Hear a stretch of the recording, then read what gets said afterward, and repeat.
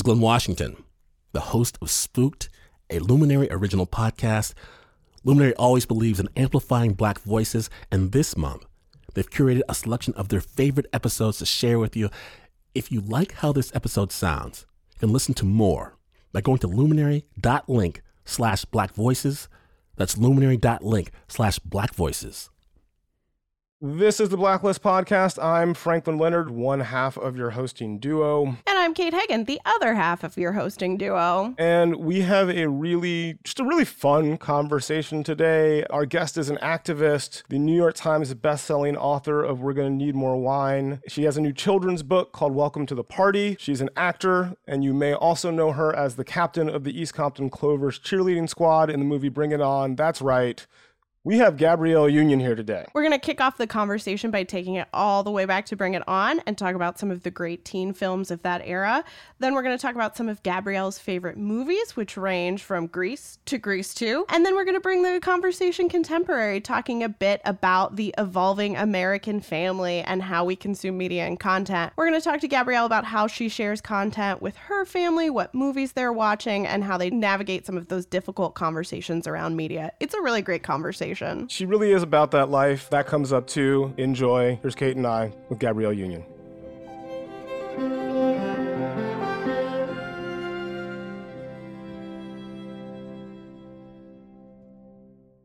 We love to open up every conversation by asking the same question, which is that, can you remember the first movie you ever saw in a movie theater? In a movie theater? Oof. And you want to set the scene for us. It doesn't have to be the first movie you saw in a theater, but what's your first memory of going to see a movie in a movie theater? Because I certainly don't remember the first one I would have seen. Geez, that is a great question, and I don't know why this one's coming up, but great. That's all we need. That's all we need is the one that first comes up. So it had to have been after the Los Angeles Olympics, and Mitch Gaylord did a gymnastics movie that starred Jenny Jones, who was a dancer that, I don't know if you guys remember from the movie A Chorus Line, and she went on to marry this hockey guy. Maybe his name was Wayne Gretzky. But anyway, they were the stars of this gymnastics movie. And I remember going to see it at the one theater that we had really at the time in Dublin, up in the Bay Area. And I feel like it was probably packed. And I went with my group of junior high friends. Yeah, the movie you're referring to is American Anthem. There we go. There we go. American Anthem, a sports drama. The subject of the film was a football player turned gymnast seeking to join the United States Olympic team. And Mitch Gaylord, gold medal U.S. men's gymnastics in the 84 Summer Olympics. And yes, Janet Jones, eventual wife of Wayne Gretzky. Janet Jones. That is amazing, actually. Yeah. What year was that? This was 1986. 86. So that was 7th grade. And it was probably one of the only times I got to go to the movies, or one of the first times I got to go to the movies by myself, with my friends versus a parent having to come with us. Here's what's also amazing is that was Albert Magnoli's follow-up to the movie Purple Rain. No. That movie was directed by the director of Purple Rain 2 years after he did Purple Rain. I don't even know how to feel about that. Same, honestly. And he was also briefly Prince's manager. I'm just reading the Wikipedia page now, but this is a discovery, to be sure. All from the random, and I believe this was Mitch Gaylord's opening and closing, right? I don't think he had a career in the cinema after this. I don't believe so. Well, actually, he was the stunt double for Chris O'Donnell as Robin in the 1995 movie Batman Forever. No way. That really? Was the other, and he currently works as a financial advisor at Morgan Stanley. What a life. A remarkable life. That's an amazing trajectory. That is, wow, this is a heck of an opening to this conversation. I did not really see it going this way. Wait, but you mentioned the Bay Area, because Yes. I think of you as being from Nebraska. Yes. I'm originally from Omaha, Nebraska, and my parents got transferred to the Bay Area in the early 80s, in 81. And we moved to Pleasanton, which I rarely admit. I usually just say East Bay, and because, racism, people generally assume I mean Oakland. I was going to say, 'cause that's how people from the Bay are, basically. And I let them. I don't generally correct them. I'm like, yes. The vague Bay Area, East Bay. No one ever asks, could it be Pleasanton? You're letting people assume you're from Oakland. I'm not, it's fine. I'm fully okay with that. Yeah, Yep. I wish I had anything in my bio that would allow me to do that. Okay, so first movie saw in a theater, American Anthem. Second question is, what was the movie that made you fall in love with movies? That made you say, oh, this is what I want to do? Well, see, the movie that I've been obsessed with my whole life from a very young age is one of the first movies I remember seeing repeatedly was Grease, and being drawn to Chacha Di Gregorio, the best dancer at St. Bernadette's with the worst reputation, and Rizzo. I never wanted to be Sandy, never wanted to be, brush up. I didn't want to be that friend. I wanted to be, if I wasn't going to get to be, Sandy, give me Rizzo any fucking day. Or Cha-Cha. I've always been drawn to the cooler, less girl next door type of characters. Not that I've got to play them that often, but... Well, do you feel like those characters were the first time you saw yourself on screen? We often ask people, what is the first time you saw yourself on screen? But was that the moment, or was there another moment, or do you feel like you ever talk to us about that?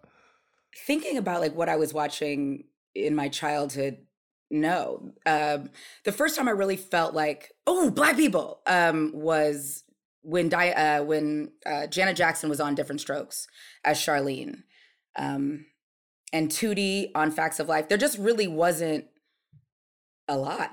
Tisha Campbell had that show that I think lasted I don't even feel like it went a whole season, but it was Rags to Riches, where she went from rags to riches and she becomes I don't know if it was an actor or an entertainer, but there just really weren't. The fact that I could name you those few. Right. And by the time high school rolled around, when Vivica Fox was cast, she had an arc on 90210 as the Popcorn King's daughter, and Brandon kind of maybe was attracted to her. And I was like, yes, we in this bitch. But there just really wasn't. Because Sparkle wasn't, I remember seeing Sparkle and more so the music, but in terms of someone who had hair like mine and skin like mine, and who got to be the object of affection and a lead, we just didn't have a ton. And I'm really thinking hard right now. In TV, we just didn't have anything. So I had to see myself in the people who were sort of off center, if that makes sense. I grew up kind of being in the popular crowd.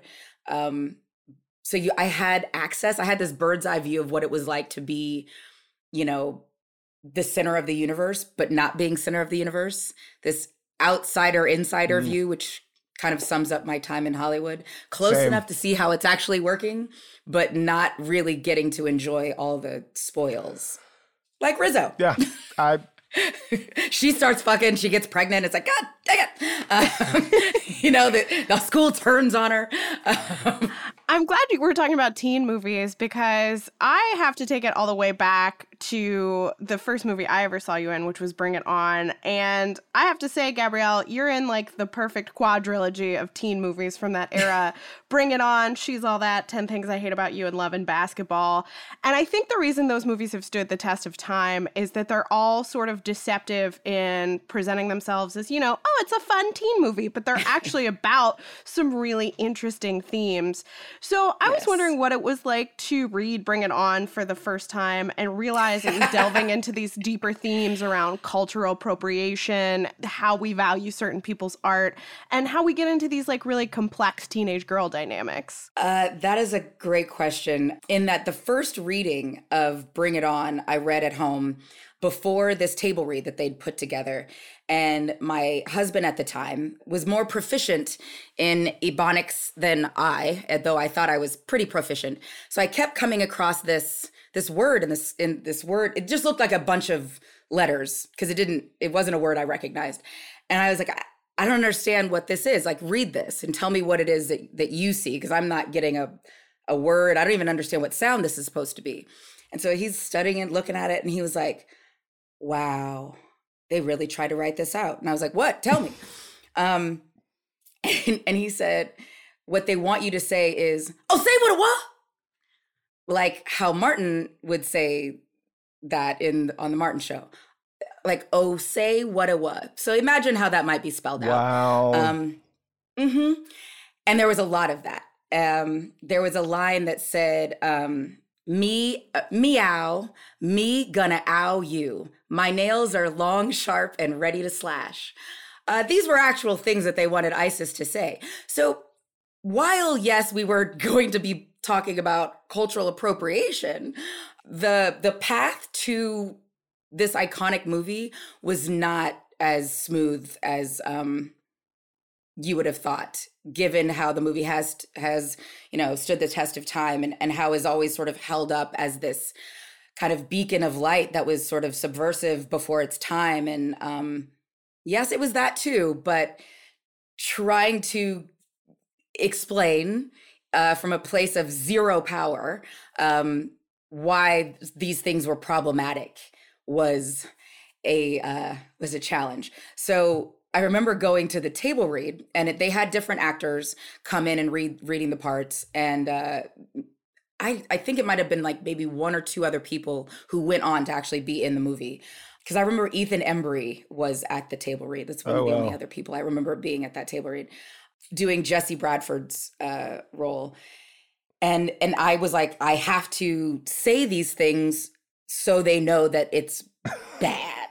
Like, this is not good. Right. We will be picketed if I say this. But yeah, that was like really one of the first times in my career where I was presented with this amazing opportunity that was kind of cringy and problematic, and having to try to figure out in what tone and in what way do I explain that this is wildly problematic, and I'm not going to say this, but I do want this amazing opportunity. And I just lucked out that Peyton was like, oh, yes, thank you, Gab. You're absolutely correct. We will change all of this. But it sounds like you didn't say this is a problem. It sounded like you went in and intentionally like sort of laid bare how ridiculous it was, rather than saying, hey, guys, this is ridiculous.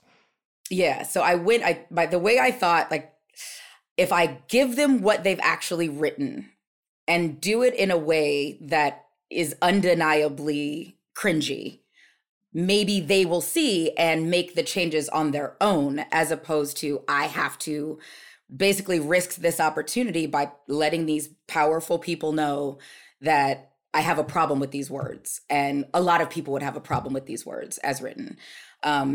And then after the table read, they straight up asked me, and I was like, oh, Jesus. And a lot of us are faced with this moment of like, yeah. I thought I had idiot-proofed this, but I have to now back this all up with explaining page by page where we have to make these changes.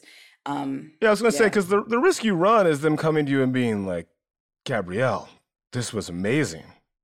Exactly that in the movie. We're done here. Do that. Yeah.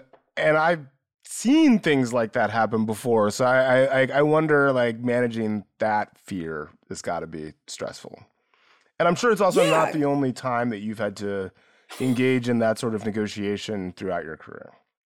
No, I mean, it's ongoing. It's never stopped. Yeah. I wish it had hit a peak in the early 2000s. It did not. No, this has been an ongoing thing.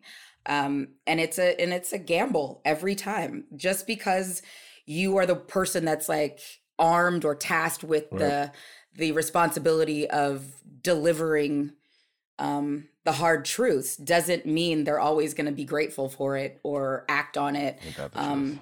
A lot of times they're like, thank you and goodbye. And that's just the reality.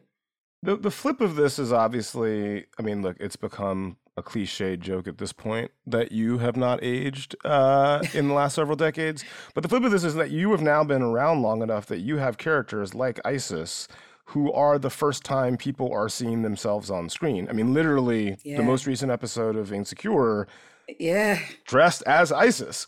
What's that like for you? That it is, I mean, that character specifically, but just in general, this notion that the first time people are seeing themselves on screen is a role that you are playing and you are still here and looking roughly their age. But you know the point I'm making. Yeah, no, it's wild. 'Cause we all, got that movie or took that movie, kind of as like a consolation prize. The cheerleading movie I wanted was, I think it was called Sugar and Spice. It's about bank robbing cheerleaders. And there was like, I don't know, a gang of them. I don't know, like 10, 12. It was a whole bunch of cheerleaders. And not one of them could be Black. They decided not a one, and I was crushed because I thought that was the cheerleading movie that was going to stand the test of time and, blah, blah, blah. So when they were, I was presented with this table read and then like, oh God, do I speak up? Because I've already lost, this job or this, the job that I wanted. So being tasked with this table read with Bring It On, it was like, God, do I tell the truth about, some of these words? But let me go for it. So knowing everything that went into who got those parts, why they took those jobs or got those jobs, it feels really good to know that it's still resonating and it still means something, that ISIS means something, and that all those fights and all those uncomfortable conversations created a character that people still are like, yes. And knowing that it's one of those badass motherfuckers that just doesn't take shit. And she's a leader and she's willing to sort of risk it all to stand up for what's right. And that is a character that people are still fucking with after all of this time feels amazing. I feel like it's a really special space when you get to the point where, there is a Halloween costume of a character you've played. That's a very rare sort of space for actors. Yeah, and not only a Halloween costume, like a mass-produced Halloween costume that you literally see multiple times every year, everywhere you go. I tried to get it for my birthday this year, my original Clover uniform from Universal. They did not give it to me, so we had to. Wait, hang on. They didn't. Okay, Universal. Yeah, they didn't give it to you, as in they still have it and refused, or they were just like, sorry, we don't know where it is. No, they have it, and they don't. They would not give it up. Would not give it up. I don't even know if it would fit, to be honest. Put it in the Black Smithsonian. That's my but seriously though, I would argue that actual costume belongs in the Blacksonian. Anyway, Kate, take us to the next phase. We're going to pivot it back to the questionnaire a little bit. Another question that we love to ask everyone: what is your ideal way to watch movies? Whether that's going to a movie theater, which we would all love to be doing right now, or in your home. Do you like watching movies by yourself? Do you like having snacks, silence? What's the vibe? So I don't know if this is weird or anyone else has responded this way. I prefer watching movies on a plane. Because for the longest, I've lived on a plane, and it's my time to completely zone out, put my headphones on, whatever snacks the plane has available. Damn people and their peanut allergies and their nut allergies, because I love some warm nuts. But alas, those days are gone. But yeah, I just like watching, screeners, since I've been able to have those. Just watching them on the plane, and I bring my DVD player so I can watch my screeners. I feel like it's the best time for me to be able to focus, have my alone time. Yeah, and I can actually really pay attention, and I'm grateful for the time versus in a theater where you have to contend with other people. I can't deal with fidgeting. It's a thing. I can't do it. And I live with some fidgeters, so I tend to not love watching movies in in a, at home movie theater or in the movie or at theater. home. That's amazing. Yeah. Follow up on the plane movies question. Something that has come up a couple Yeah. times on the podcast so far is, do you find yourself to be a movie crier on airplanes more so? This is something we're finding as we talk to folks. I don't know why. I mean, I'm an emotional, content watcher, whether it be a podcast or, an Oscar-winning film. I cry. I like the snotty cry. Yeah, it's bad. Like I don't, it's like I'm in my own pod, even though I'm not. And I'm waiting for that day when somebody's like, low key recording me watching a movie, because you'll see snot. I'm just gonna tell you now. I'm way more locked in and way more emotionally connected. So whatever that emotion is, you're gonna see it on that plane. It keeps coming up in these conversations, the plane thing, because of the sort of hyper emotionality, but also because I think it's a place where people do feel it's a release. It's like, okay, I can do this now and not worry about anybody else or a phone call or anything because I'm 30,000 feet above the ground. Very strange. I find it bizarre, and mainly because it's like I've spent all this money to go to a theater to watch a movie. I'm watching the movie. I want to be still. I want quiet. I don't want to see I don't want to hear pings on your phone or your phone going off. I don't want to see the glow of people on their phone watching a movie. Like it's so wildly disrespectful to me. I don't know, but I hate it, and it's distracting. I cannot stand it. I will say the other thing that weirdly is a pet peeve of mine, and I've started seeing this more often back when we could go to the movies, is people just taking screenshots of a movie, like not videoing it, right? Like they're not trying to make money by selling a pirated copy. They're just like taking single images, and I'm just thinking like, what are you doing with these? I don't know. Maybe I lack the creativity. You post them and you say, at the movies. Maybe, but then you inevitably get a follow-up, a cease and desist order from the studio or whatever because you posted an image from a film that they own. Like, it's one thing if you're like, okay, let me post a photo of like, the lights getting dark or the theater, but to actually post a photo of, T'Challa it just doesn't make any sense. Anyway, I've clearly moved into Uncle Zone where I'm just complaining about everything. No, and this is the only time I will consent to being called an auntie. But this is like, I cannot stand it. I hate it. Yeah. I hate the rustling in a purse or a satchel. Yeah. I can't stand it. I'm with you. I'm 100% with you. That just makes me think of that. There's a great gif that goes around of film Twitter of Isabelle Huppert being like, absolute silence, no snacks, no movement. That's the only way to watch a movie. You guys are in great company. Speaking of things sort of in the canon, are there any movies in the overall sort of great movies that everyone is expected to have seen canon that you still sort of refuse to watch? Yeah, and it's so embarrassing, and I hate telling people this because the reaction is like I'm going to be kicked out. This is why we asked the question. I'm going to be kicked out of Hollywood. We are removing the stigma. This is literally why we asked the question. I've probably seen combined about 15 minutes of all three of the Godfathers. That's fine. You're allowed. Yeah, We're all allowed. Coming clean on this podcast. That answer is more common than you would think. I have a number of friends who put off watching Godfathers forever, so you're certainly not alone. Yeah, but I have seen everything Christy McNichol has been in, so I feel like it's about the same. Are there movies that you resisted watching, like The Godfather, that eventually you were just like, okay, fine, let me watch this, and you were just like, y'all, why didn't you tell me? And everybody in your life was like, we did. Oh, this is on you. Like, probably Scarface. I watched like 2 years ago. And I'm like, oh my God, you guys, this is where that line comes from. And they're like, yeah, no shit, you fucking weirdo. Literally.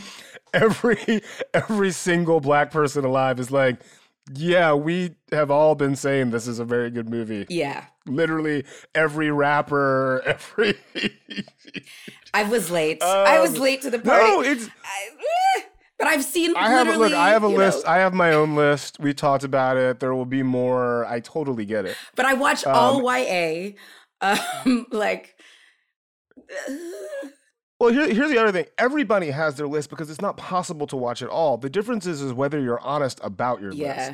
And that is the key. The honesty is the differentiator, not whether you've seen all of the good movies. Yeah. Like when I told Michael Ealy this when we first started doing Being Mary Jane, and he, to this day, he'll randomly text me, I still can't believe you haven't seen the Godfathers. And then I told Omar Epps when we were doing Almost Christmas, and he's just in disbelief. Like they just can't believe it. I don't know if it's an East Coast thing or what, but like, it's not an East Coast thing. I mean, maybe, but I don't think so. But I feel like they think less of me now. Like they lost something. That's their failure as a human being, not yours. I bet there are great movies you have seen that they have not seen. So how about that? Probably like all of the Christy McNichol movies. Exactly. Fun flip on that question. Yeah, I was going to say, speaking of which. What is a terrible movie? We're talking like less than 25% on Rotten Tomatoes that you will defend forever. Okay, here's another thing. I've never gone on Rotten Tomatoes. So yes. I like why. I get it. Like I want people to like the things that I do, but I'm not going to, I cannot clock watch people's, I can't. It's healthy. This is the healthy approach. I can't. So I've never been on Rotten Tomatoes. So I don't know how low it is, but when it's come up in conversation, I would imagine that it doesn't have high ratings by most, which is the incomparable Grease 2. I love it in a way that is problematic for most. I love it. I love it. When people say, what's your favorite Michelle Pfeiffer movie? I'm like, not even close. Grease 2. I've seen Michelle Pfeiffer in Grease 2. Like, and I was like, oh my God, you guys, guess who else is in Scarface? It's Stephanie Zanoni from Grease 2. I'm glad you brought up Grease 2 because I feel like there is some elitism with big Grease fans. Some of them really hate Grease 2, and I don't understand it because it's just two different flavors, and they're both great. They're so good. Adrian Zmed, I mean, you guys, the gifts that keep on giving from that movie. The reproduction song, yeah. The parts of a flower are so constructed that very, very often the wind can cause pollination. See, I mean, I could go on and on, you guys, all day long. That is, let's just save that clip to put this put this interview out. That's it right there. Yep. Done and done. So I used to work for Sidney Pollack, and it was a highlight of my career for many reasons, but one, because he told me something that continues to screw with my head. He basically said that he was only interested in making movies about two subjects, because they were the only two subjects that in all of human history we have no greater understanding than we did thousands of years ago. So he only likes to make movies about love and war, which I just thought was like a beautiful sentiment, and then in my darker nights, a more disturbing sentiment about the fact that we genuinely don't know more now than we did sort of at the beginning of human history. Yeah. But that sort of begat this question, which is, what is your favorite movie about love, and what is your favorite movie about war? Oh, okay. So I don't, with full disclosure, I don't watch a ton of war movies. Fair. We can clip that one out and just talk about love stories. Yeah. No. Well, 1917. A very good movie. Really reignited an interest of mine in telling stories about things that kind of scare me, like war. I kind of go in and out because the way my PTSD is set up, I kind of just go in and out of wanting to sort of dive into certain things that cause me terror, like war. But that movie was done so beautifully and shot so beautifully, and with these two sort of unknown actors that we all completely invested in their journey throughout this story. I love.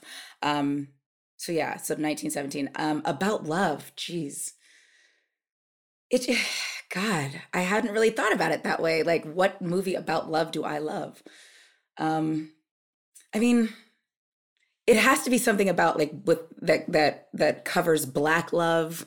And the more I sort of read these think pieces about like Love Jones maybe it's not as great of a love story. I mean, I don't know. It explores like the messy parts this of isn't love. video, but y'all did not see me burst into laughter at that mention. Yeah, because Love Jones was the movie at the time, and think pieces have definitely affected the way we look back at it. Yeah, it's, perhaps a little problematic. So I'd have to really, really rethink a lot of how I viewed a lot of the movies about love. Yeah, like Sounder. I don't know if you would have thought you could think of that. That's a great answer. Movie in terms of I love. love that answer. If we don't think of familial love when we think of love, and to me, there is nothing that says Black family more than Sounder and love. I absolutely love that answer. I love that movie. Accepted. Moving forward. Okay. Yeah. Kate. You've got a brand new resume item to add along with New York Times bestselling author, an activist, and that is children's book author with Welcome to the Party. Yes. Yeah. Inspired by the birth of your daughter, Kavya. Am I saying that correctly? Yep, Kavya James. Kavya James. How did the idea for Welcome to the Party spark within you? And was your writing process any different than from your essay collection, We're Gonna Need More Wine? Very different subject matter-wise. Wildly different storytelling. But I was approached by HarperCollins, who I already have a relationship with, for work, after We're Gonna Need More Wine, to talk about a way of celebrating how families are created, being an ally to the LGBTQ plus community, having a mother that adopted 3 children after 60 years old, having Kavya through IVF and then surrogacy, friends who are adopting, just knowing how families, you have your chosen family, knowing how families are created, but they're not all celebrated in the same way. We don't have the space or the luxury to really celebrate all the ways that family is created. And I wanted to have a children's book that sort of touches on that. But yeah, children book writing is a whole other beast. It's like writing a long ass haiku, maybe. It's well, in what way? What are the limitations that like people don't think? What were the things that most surprised you about the process of writing a children's book? Where you were like, oh, I mean, let me just knock this out. How many words could it possibly be? Kids don't know that many words. Well, that. And then you were like, oh wait. Yeah. Kids don't know that many words. 7 words. Yeah, and then like the rhyming and the couplets and wanting to what's your macro? Like, what are we talking macro? And then figuring out the kinds of words that you can, should, could use to convey these larger themes to small children, was a challenge, a much more difficult challenge than making the decision to talk about putting yogurt in my vagina. Fair enough. I just liked all the head whips that you guys. Now that I can see your faces, like, did she?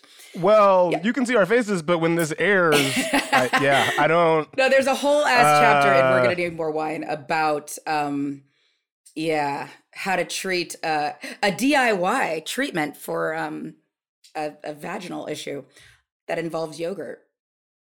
Use plain, kids. Use plain. Plain, no vanilla, no sugar, none of it. Flavored, not gonna be so fun for you guys. This is a great way of getting into this question, which is that you've been so honest and upfront about talking about your journey to motherhood. And I think it's really inspiring because the media sort of presents one narrative around, conception, pregnancy, motherhood, and that's sort of what we assume it is. But for many, many, many folks, that is not the case. What's been the most surprising thing about sharing that journey so candidly with the world? I guess because when you're going through your own fertility journeys, it's a very isolating and lonely experience, mainly because most people don't share it with even the people that are closest to you. It's you, and if you have a significant other, it just really feels like y'all against the world. Or if you're doing it on your own, which so many of my friends are doing now, it's just wildly isolating. And we tend to not share it. We tend to not talk about it. We just kind of are like, and then a baby appeared. And everyone's like, yay, baby appeared. But you don't really get into the muck about how. and how long and what that experience is like on you physically, mentally, emotionally, spiritually, financially, and certainly what that experience is like as a couple. And it's the reaction. On our book tour, I forget how many cities, a bunch of cities across the United States, and it felt like a revival.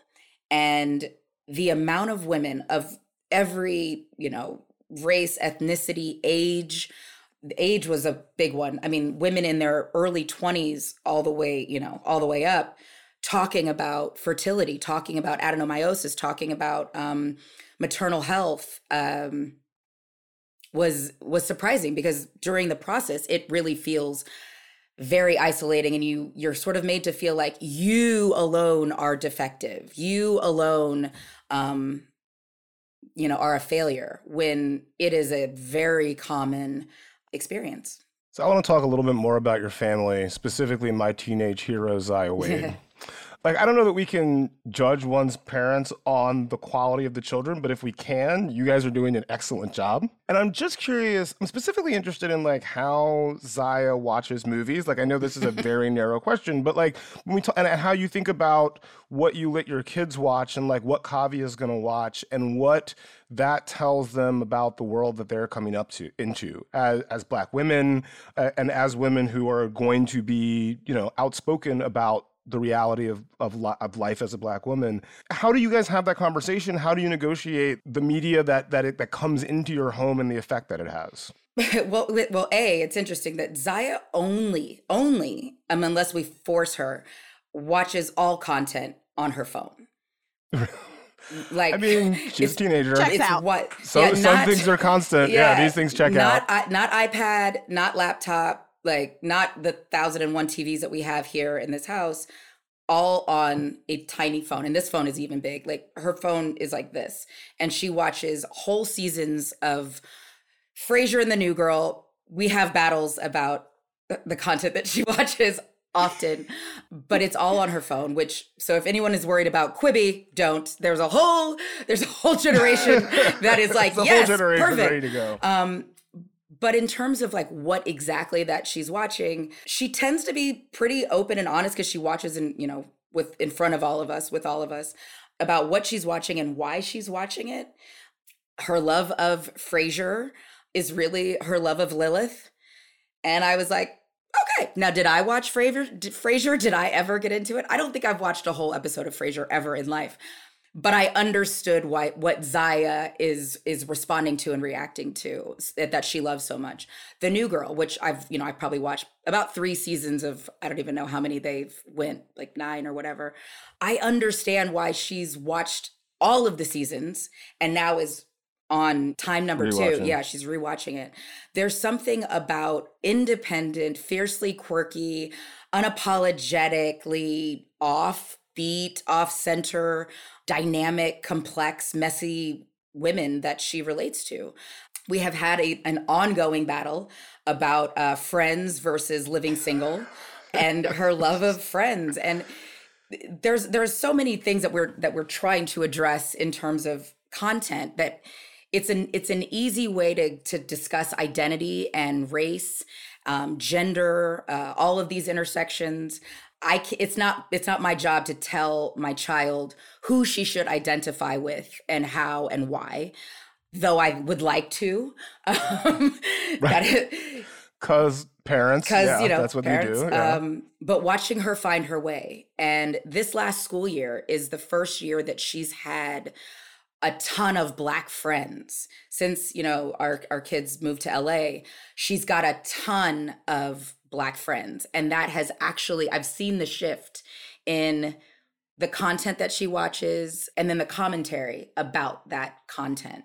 And it's changing slowly the more she's got friends that look like her, who also have big lives. I guess I don't recall having such big lives. These kids these days, I'm like, damn, these schedules are intense. Even in quarantine, y'all are booked to the hilt. This is fascinating. But well, because she's only like 12, she's right? 12, Like yeah. She's seventh grade. 12-year. Here's the thing. I stand a Frasier watching 12-year-old. I identify with that. That is definitely. I was that weird kid. People were like, "What are you watching?" And I'm like, "I don't know. I just kind of like these people. They have smart conversations." But like we all, as a family, we watched Selah and the Spades last Friday night, opening night. So we had. We got food and we had, the whole family. Everyone was literally sitting watching Selah and the Spades. And it was like going to Magic Johnson Theater. My family, and this is why I watch things on the plane, they were talking and responding to the screen, what they were seeing on the screen. And it was so interesting that Zaya noticed how Lovey, I want to make sure I pronounce the lead girl's name, the girl who played Selah, how she was lit. She noticed the cinematography. Well, for 12, her aesthetic sensibilities are pretty on point, just based on other things that I've seen, specifically y'all's debut fashion thing. Just trying to figure it out. Yeah. I don't know. Yeah. I mean, but it was like, because I was thinking it, but I'm like, my family doesn't care about, cinematography. And then Zai was like, she's lit so beautifully. We don't get to see, he's like, none of the things, no, she's like, none of the things that I watch are lit the kids aren't lit like this. You don't see zits. And I was like, you don't see zits. And she was like, the more I'm watching this girl be able to have zits and like imperfections, but she's still the girl, was like. Shout out to Tyree Chapeau, writer and director of Selah and the Spades, and Jomo Frey, the cinematographer. Always good stuff. Yeah. It's crazy how those revelatory viewing experiences, particularly, I feel like when you're a teenager, it's like something snaps in your brain and you finally understand a much bigger picture of everything that's been going on. Speaking of the bigger picture, activism has been such a key part of your role as a public figure. And whether that's bringing awareness to Black Lives Matter, to survivors of sexual assault, to reproductive healthcare issues, it's really impressive stuff. And it's the kind of thing that I think a lot of actors sort of tease at, but you're actually doing. How do you think that being a vocal champion for these causes has sort of impacted your life as an actor when so many other actors just don't engage at all? I understand why people don't engage at all. Job security is a real thing, and needing that check to clear is what most of us do the jobs that we don't love and love. It's kind of about at the end of the day. We all have bills, and that understanding that something is happening that is problematic in the world, and then actually speaking on that in a public way without mincing words is terrifying, and there are real consequences. You anytime you stick your neck out, it can be the first one to get chopped off, and that's just the facts. And my experience, fortunately, unfortunately, certainly in the last year, there's a clear takeaway that I fear will not inspire more people to speak up. And I think that was the point of having me face, me. Oh my gosh, if Gab can lose out on opportunity for speaking up, and people would like to think I'm somebody who's decent and in reasonable standing in the world. If I can be so quickly and carelessly discarded for being very clear from day one about problematic issues, what hope do the rest of us have? And I think that was purposeful, and that's scary. And I get it. And it's not for everyone. It's not something to dip your toe in and run away. Either you're about that life or you're not. And for me, at this stage of my life, because a couple years ago, I couldn't have had the exact same conversation with the same tone, with the same confidence that I am today. What I realized today is I am not interested in being in the room. And I actually saw that on social media this morning. I think it was a line from the new Netflix movie that's coming up, or the Netflix show with Ryan Murphy. And it was like, it's you got to be in the room. And the reality is, for me, I don't want to be in a room where people don't want me there. I don't want to be in the room and expected to be quiet. I don't want to be in a room with people that have openly and actively worked to oppress me and people like me and other marginalized folks. I don't want to be the person always has to educate. I just sometimes want to go to work. And if in success and I want to build with people who are happy about that success, who want to make sure that that is normal and standard for all marginalized folks to be an active participant in the process. You have to be okay with wherever that leads. And at this stage of my career, and being, full disclosure, I've squirreled away money. I've never lived based on what I can afford today. I've always lived like, if this all goes away and I gotta figure out what I can do based on, my sociology degree, what can I afford? And with my husband being who he is and what he's created, for himself and for the family, if I can't do it, shit, like I have to. I can't sleep if I don't. And what is the point? What is the point of making it? I'm using my finger quotes here, if not to make it better and easier for everybody else.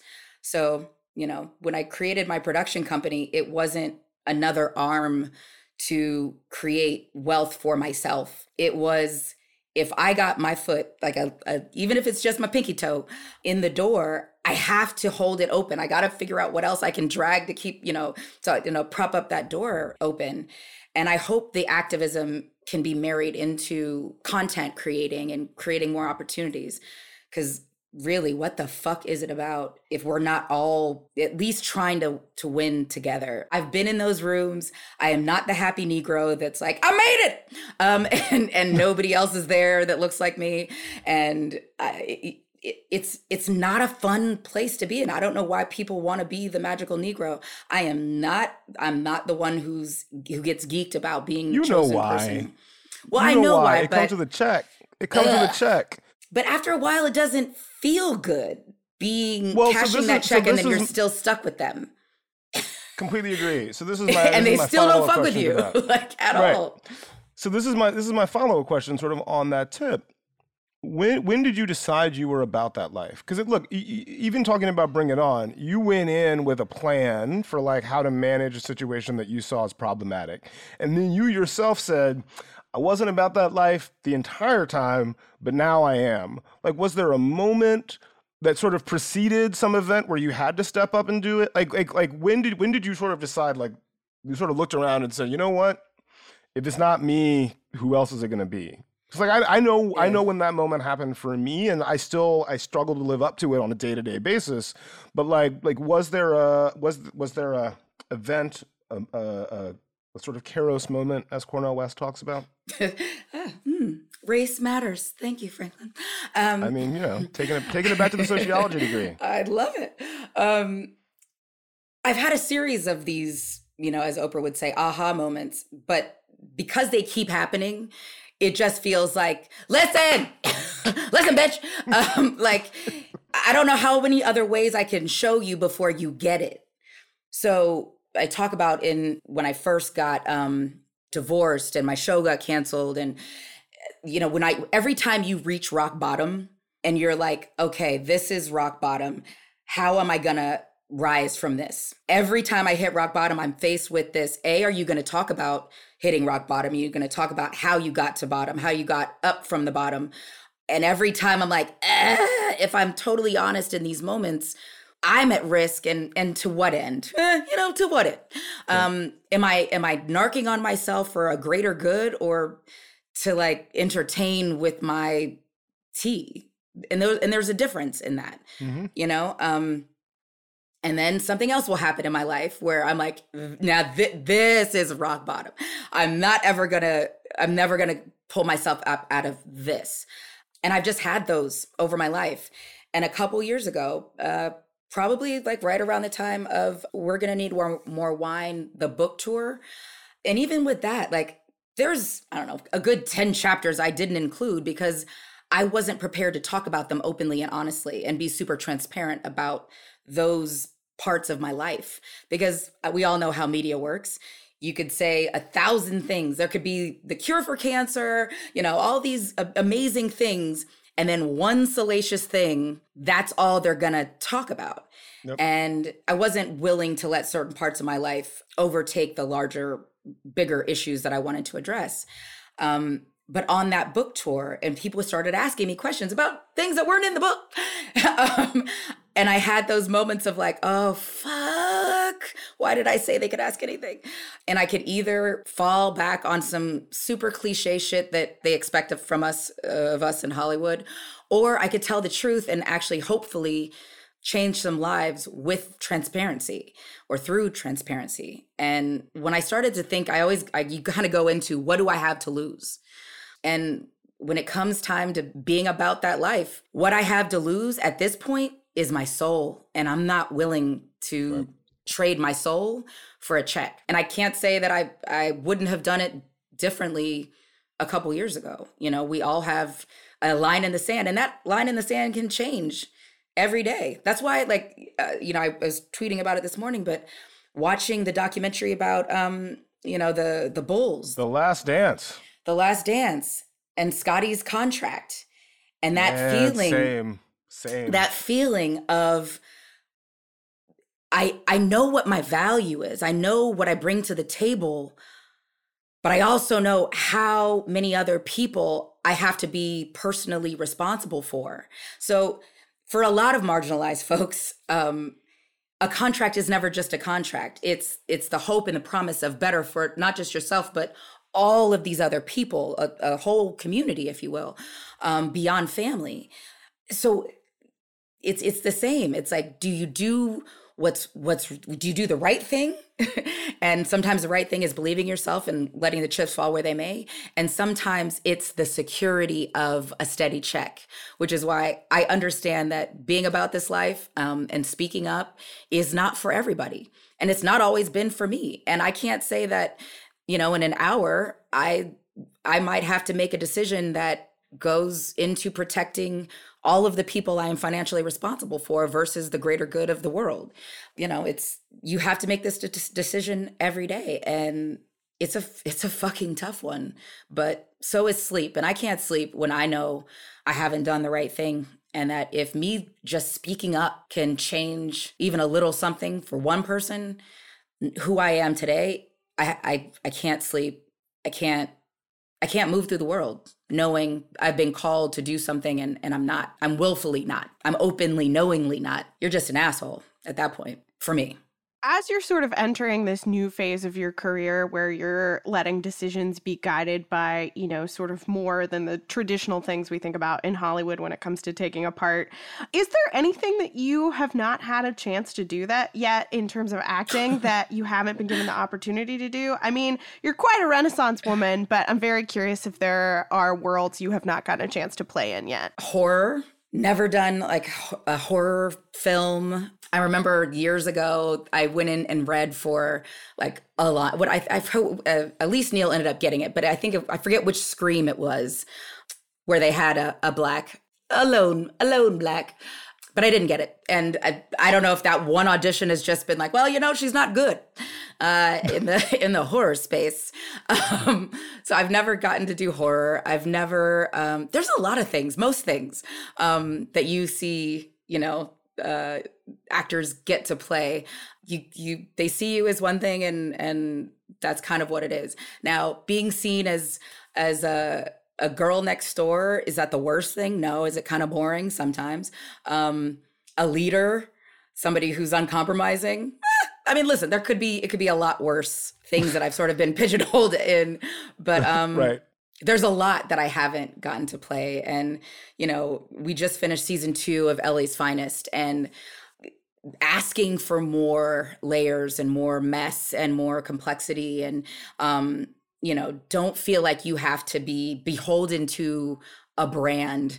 I'd love to see where the writers' like wildest imaginations can go and then try, I will admit there have been times I have been tasked with solid material that I just failed. I just wasn't good at. So I have to kind of be accountable for also like some of the limitations and how people see me and my work. I haven't always been good. I haven't always been prepared. There was that one time I was fired off of the Cleveland show. I mean, to be fired off of a voice was a different kind of low. But again, being accountable for myself. And I'd like to think that now, hopefully people see that I'm recommitted to doing a good job and wanting to do different things. And I'm hoping that we can sort of redefine ingenue as a girl with a little bit more seasoning, a little more Tony Chacheray on the resume, and give me a chance to have a do-over. Or 10. All right, so we have two final questions, okay. And these are sort of the ones we ask everybody. What is the single image from a film that has stayed with you the longest or had the most impact? And that doesn't have to be a single still image. It can be a moment or a cut or the introduction of score. But what's, when you think of movies, what's the that moment? Just to be perfectly honest, it was probably Judy Garland in Meet Me in St. Louis, where she's sort of, kind of hanging off the trolley car. It's one of my sister's favorite movies that she watched nonstop growing up. And I always just thought of that as what filmmaking is supposed to be. Now, of course, after watching Judy, I'm like, oh, God, poor Judy. It wasn't all moonlight and roses. But it just felt like, oh, that's what it's like, just wanting that experience as a Hollywood, actress. Cut to, I actually got that experience. I didn't realize, it's the beauty of the shot without the reality of the moment, if that makes any sense. And that's probably why it sticks out to me the most now. I'm going to bring it home with our final question that we also ask everybody. And that question is, if you could do a simultaneous film screening for every person on planet Earth to watch one movie, we're going to ignore time zones and any kind of Wi-Fi streaming issues. What movie would you pick to show the entirety of humanity? Oh, gosh. Grease. Yeah, I was going to say, I think we already know the answer to that. Yeah. Yeah, Grease. Yeah. Perfect. Yep. Gabrielle, from the Hollywood Bowl with the Bowl Orchestra. Yes. Thank you so much for joining us. Thank you.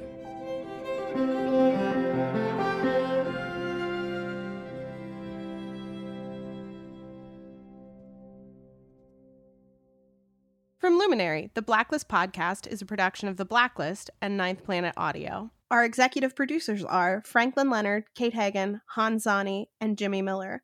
Gabrielle Horton is our lead producer. Nicholas Pertel composed our theme music, and this episode was edited and mixed by Kevin Liu. You can find me on Twitter and Instagram at ThatHagenGirl, ThatHagenGrrl. You can find Franklin on Twitter at Franklin Leonard and on Instagram at Franklin J. Leonard, and you can find The Blacklist on both Twitter and Instagram at The Blacklist, TheBlacklist. If you're enjoying what you're hearing, join us over on Luminary. We can hear more great episodes. Visit luminary.link/Black Voices. That's luminary.link/Black Voices.